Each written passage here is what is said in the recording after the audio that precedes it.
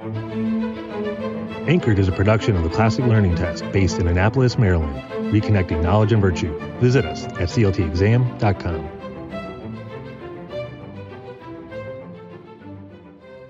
Hello, welcome back to the CLT offices. We're glad you're here. Today, we have Mr. Daniel Buck, teacher, freelance author, and founder of the Chalkboard Review. If this is your first time joining us, I'd like to take a little bit of time to explain what Anchored is. This is a program where our CEO, Jeremy Tate, engages in conversations with leading thinkers on topics at the intersection of education and culture.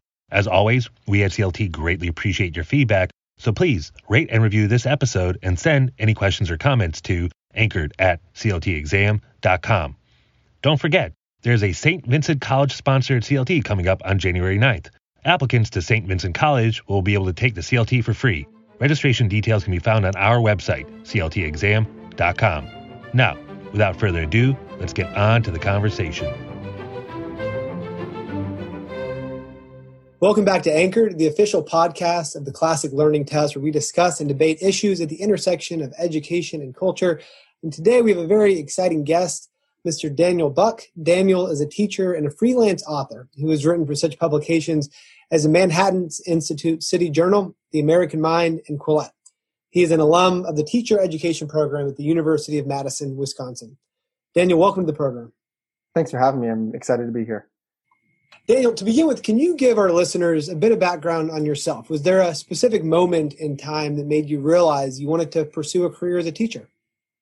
I always get asked this question, and there was never a moment where I kind of actively decided that it's something that I wanted to do, but it was almost like falling into the decision or realizing that it was the right thing to do. Growing up, going through high school, I was kind of always told, you're the math and science kind of brain. It was the classes that I was good at. So I got to college and majored in kinesiology. I was pre-med, and I was going through it. I remember looking back and talking with a friend about this on the run and thinking I was on the school newspaper. I write poetry in my free time, not good poetry, but I do. I read books voraciously, and there's probably some commentary to make on education in here, but I realized no, I'm much more into the humanities. My favorite classes were always English and history. I wasn't as good at them, but they were the ones that I enjoyed the most, the ones that I enjoyed thinking about the most. And I had always enjoyed working with people, and it just seemed like the right thing to do to go into English education. So there's never this moment of, this is what I'm deciding to do actively, and more like, oh, wait, that's the right path. That's what fits for me. So I guess that's where I'm going. So this year, you wrote an article for Claremont Institute's publication, The American Mind, entitled True Education is Beautiful. And in it, you provide a brief history of educational thought, elaborating on John Dewey's role in establishing a skill-centric view of education, a view which has become ingrained, really, in our society. And you go on to note this, that since the canon wars of the 1990s, conservatives have ceded ground. Most modern debates focus not on what it is to be taught in schools, but on neoliberal policy like charter schools and voucher systems. I myself am an advocate for both, but lament the few conversations being had about curricula or educational philosophy. There is much discussion on the growth of education alternatives today, but the vitally important question really of curriculum is so often left out. In what ways should American society re-engage with this central question of what should kids be learning? I think we need to honestly just start with asking that question again. No one really talks about it. We've lost this belief that there are things that we ought to know. And I detail how that happened in that piece as we moved into the 20th century, and John Dewey popularized this idea that there isn't any content that is worth knowing in itself. There's no idea that is worth knowing in itself. And he believed more that content was merely a means to teach skills. He never really explained what those skills were, but we're supposed to be training people for the economy, getting them ready for jobs. It begins with critiquing the ideas of John Dewey, asking again, aren't there things that we ought to know? And there's a slow growing but influential movement right now in education. I think CLT is really a big part of it. There are a lot of charter schools that rely on these ideas. So when I say, I guess I could break down what I mean by knowledge rich. I listened to a few of your podcasts this week, binging them while I was walking my dog. And I heard E.D. Hirsch come up a few times. So your listeners might be familiar with his work, with the idea that schools shouldn't be teaching skills, but should be teaching knowledge, bits of information and ideas. I worked English as a second language teacher for a while. And a lot of those kids, I worked some the higher level ones, we might read something like To Kill a Mockingbird, and they could understand every single word in it, but they didn't know much American history. They didn't know what the Great Depression was. They didn't know about American Christianity. They didn't know who Herbert Hoover was. So a lot of the subtleties and intricacies of that book were lost on them, not because they couldn't pronounce the words, not because they didn't understand everything that was being said, but they just lacked this context. The last thing that I think about in that question, there are thinkers that are doing work on this. So E.D. Hirsch is still writing. Daniel Willingham is writing about this kind of stuff. And there's an initiative at the Aspen Institute that I find really interesting. And they basically ask this question to the internet, and they keep spreading it and asking people to list, what do you think every American should know? And there's this surprising consensus. Everyone should know about slavery. Everyone should know about the founding documents. You read the list and yeah, that makes sense. I think every American should know that. As you're talking, I'm thinking, I was an education major as well at Louisiana State University, and I taught for 10 years, and I always heard and just assumed it to be true when modern educators say, it doesn't matter what students are reading, just so long as they're reading something. It's just the skill. It doesn't matter the content. It's just the skill. And then as I really started to rethink the basic purpose of education, I realized how strange that view is, that content is just irrelevant. So let me ask you this. A common theme that we've had, from our very first episode of Anchored with Robbie George, is this theme, is this idea of how education really lays the ground for making civil discourse even possible. What aspect of education do you think is fundamental to restoring civil discourse in the U.S.? I think about this, so I'm an English teacher, so I think about this from a humanities perspective, and I think jumping off of what you just said, the idea that content doesn't matter, or what kids are reading doesn't matter. You can look into the research, and that just patently isn't true. I recommend Timothy Shanahan has broken down a lot of these sort of choose your own adventure models of education, where kids pick their own books and are just supposed to pick up literacy skills through osmosis. He uses some strong language condemning these ideas of education. Long story short, you don't learn to read well doing these kinds of things. But if we're talking about a return to civil discourse, you might know this statistic better than I do, how few people have actually read the Constitution or the Declaration of Independence. There are no first principles that we can even agree upon. We're arguing about what we should be doing, and yet no one actually knows these foundational ideas. And that really, it starts in the school. It starts in working primary sources back into it, working classic works of literature that really engage with these big ideas back into the English language arts classroom.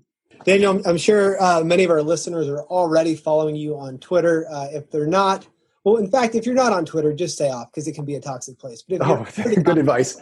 If you're already on Twitter, do follow Daniel Buck, because he's an account that's actually, it's good for the soul to follow Daniel.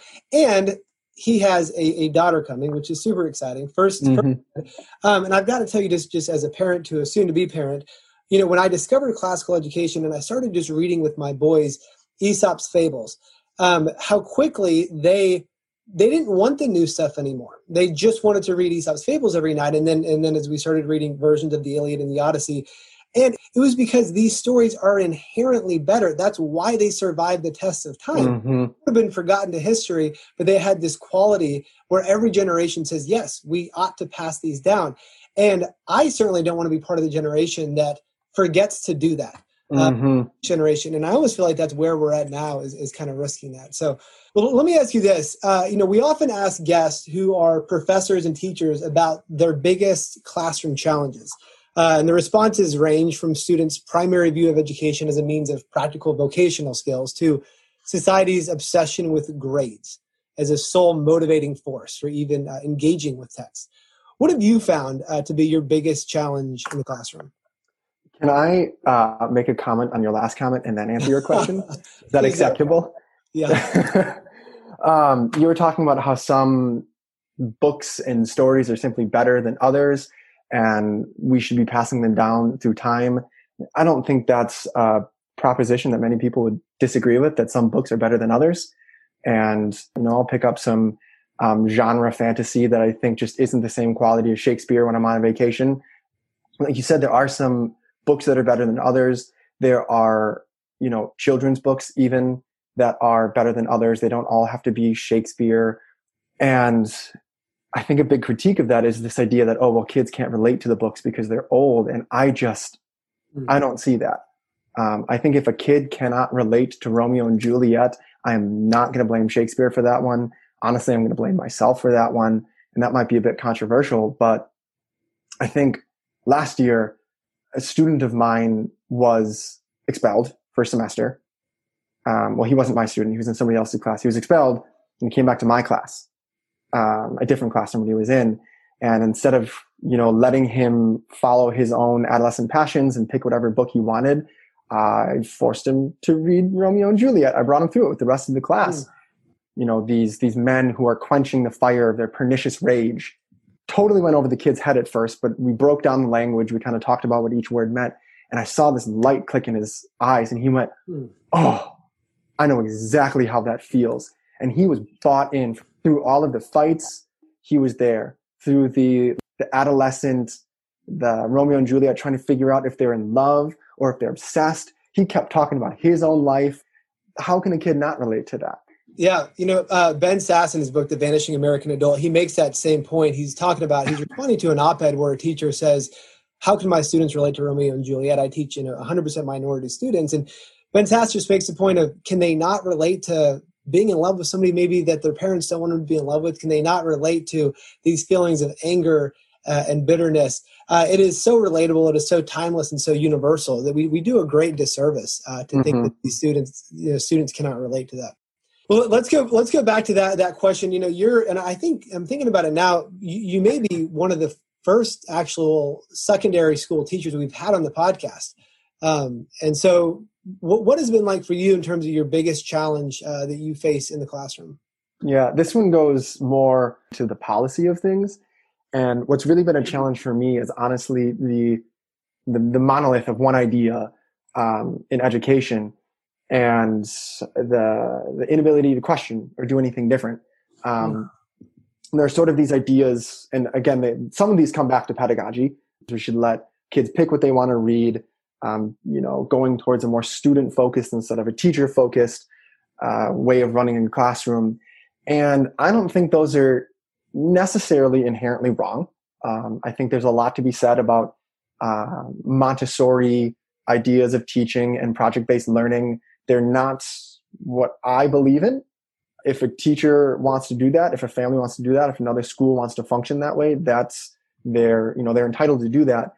But in my district, there's one way to teach and one idea about education. And if I went to district over, it was the same thing. And if I went to district over, it was the same thing. And they're all just these carbon copy ideas of what education should look like. And even within my own district, there are 4 high schools, and each one is exactly the same.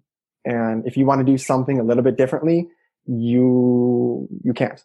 And your only options really are maybe to move to a private school or to find a charter school.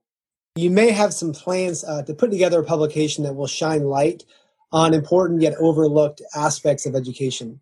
Can you talk a little bit about this? It came about when I started speaking out on Twitter. So I've really only been advocating in the public sphere since about this summer is when I made my first video. I've been writing for a while. I'll write for a publication. Sometimes I wouldn't even share it on my profile. And then I finally decided to start speaking out when another teacher said to me that they'd never heard an educator with another opinion before. And that just blew my mind.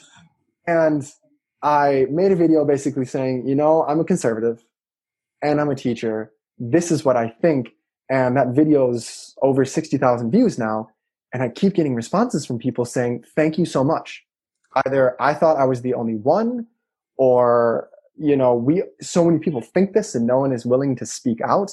And I'm even getting a lot of people who disagree with me saying several times, almost verbatim, I exist in an echo chamber and I follow you because somebody else is saying something different and I know that I need that.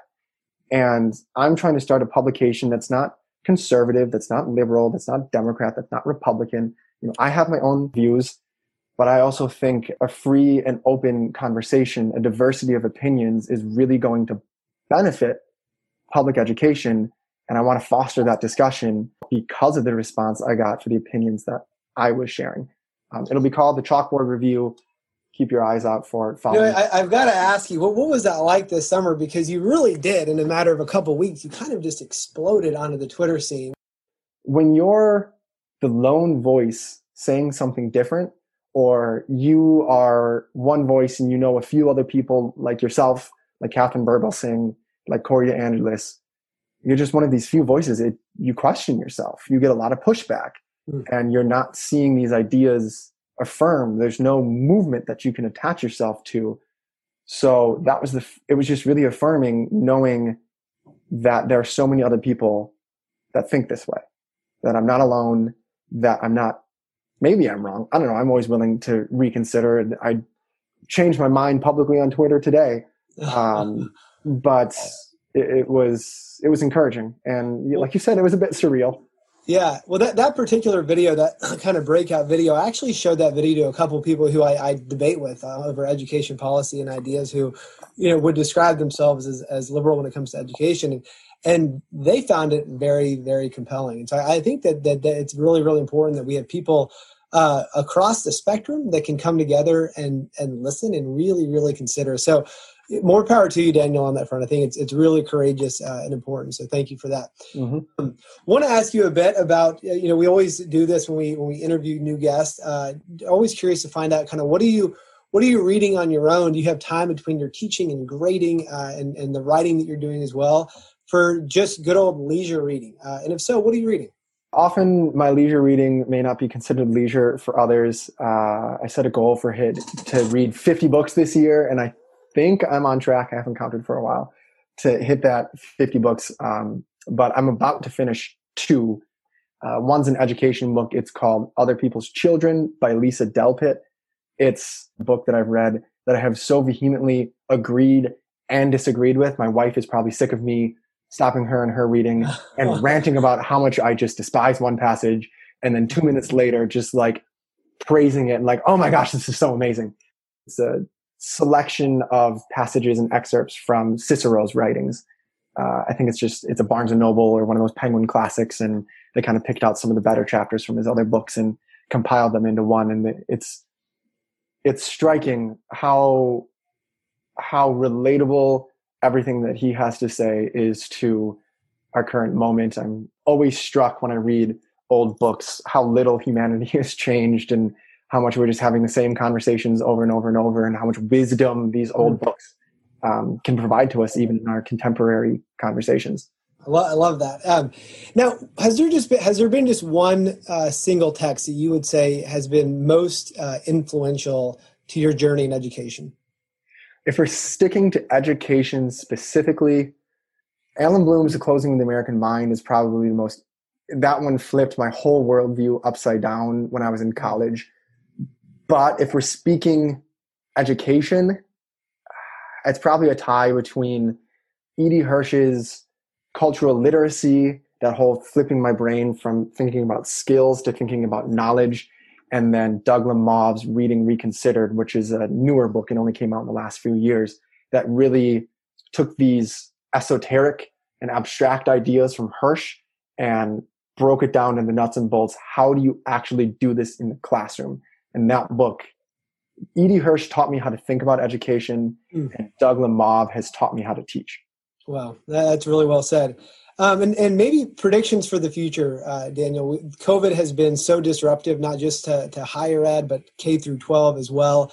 What is education going to look like? How is it going to be different in 5 or 10 years due to the way COVID has brought about disruption? I'd like to believe that bring about a Cambrian explosion of sorts of models and ideas of teaching. parents are getting a look into public schools, and I think many of them are not satisfied. They have their kids are doing the work at home, and they have a view that they didn't before, and I think a lot of them are unsatisfied. There are these ideas of pandemic pods and micro schools that are suddenly becoming really popular, and I just have to believe that this copy-paste approach to education that I was talking about earlier is just going to be broken, and all of these new ideas are going to come through, and not everyone has to do the classical education that you and I are an advocate for, but there's going to be more than just this one idea, and I think society is going to be much better off for it, having true diversity in education and intellectual diversity in education. It gives me hope, honestly. Daniel, this has been a delight, and congrats to you and your wife again on the expected new edition. There's nothing better. Thank you. Thanks for listening. Please subscribe, and if you enjoyed this episode, feel free to share with friends and colleagues. We look forward to you joining us next week.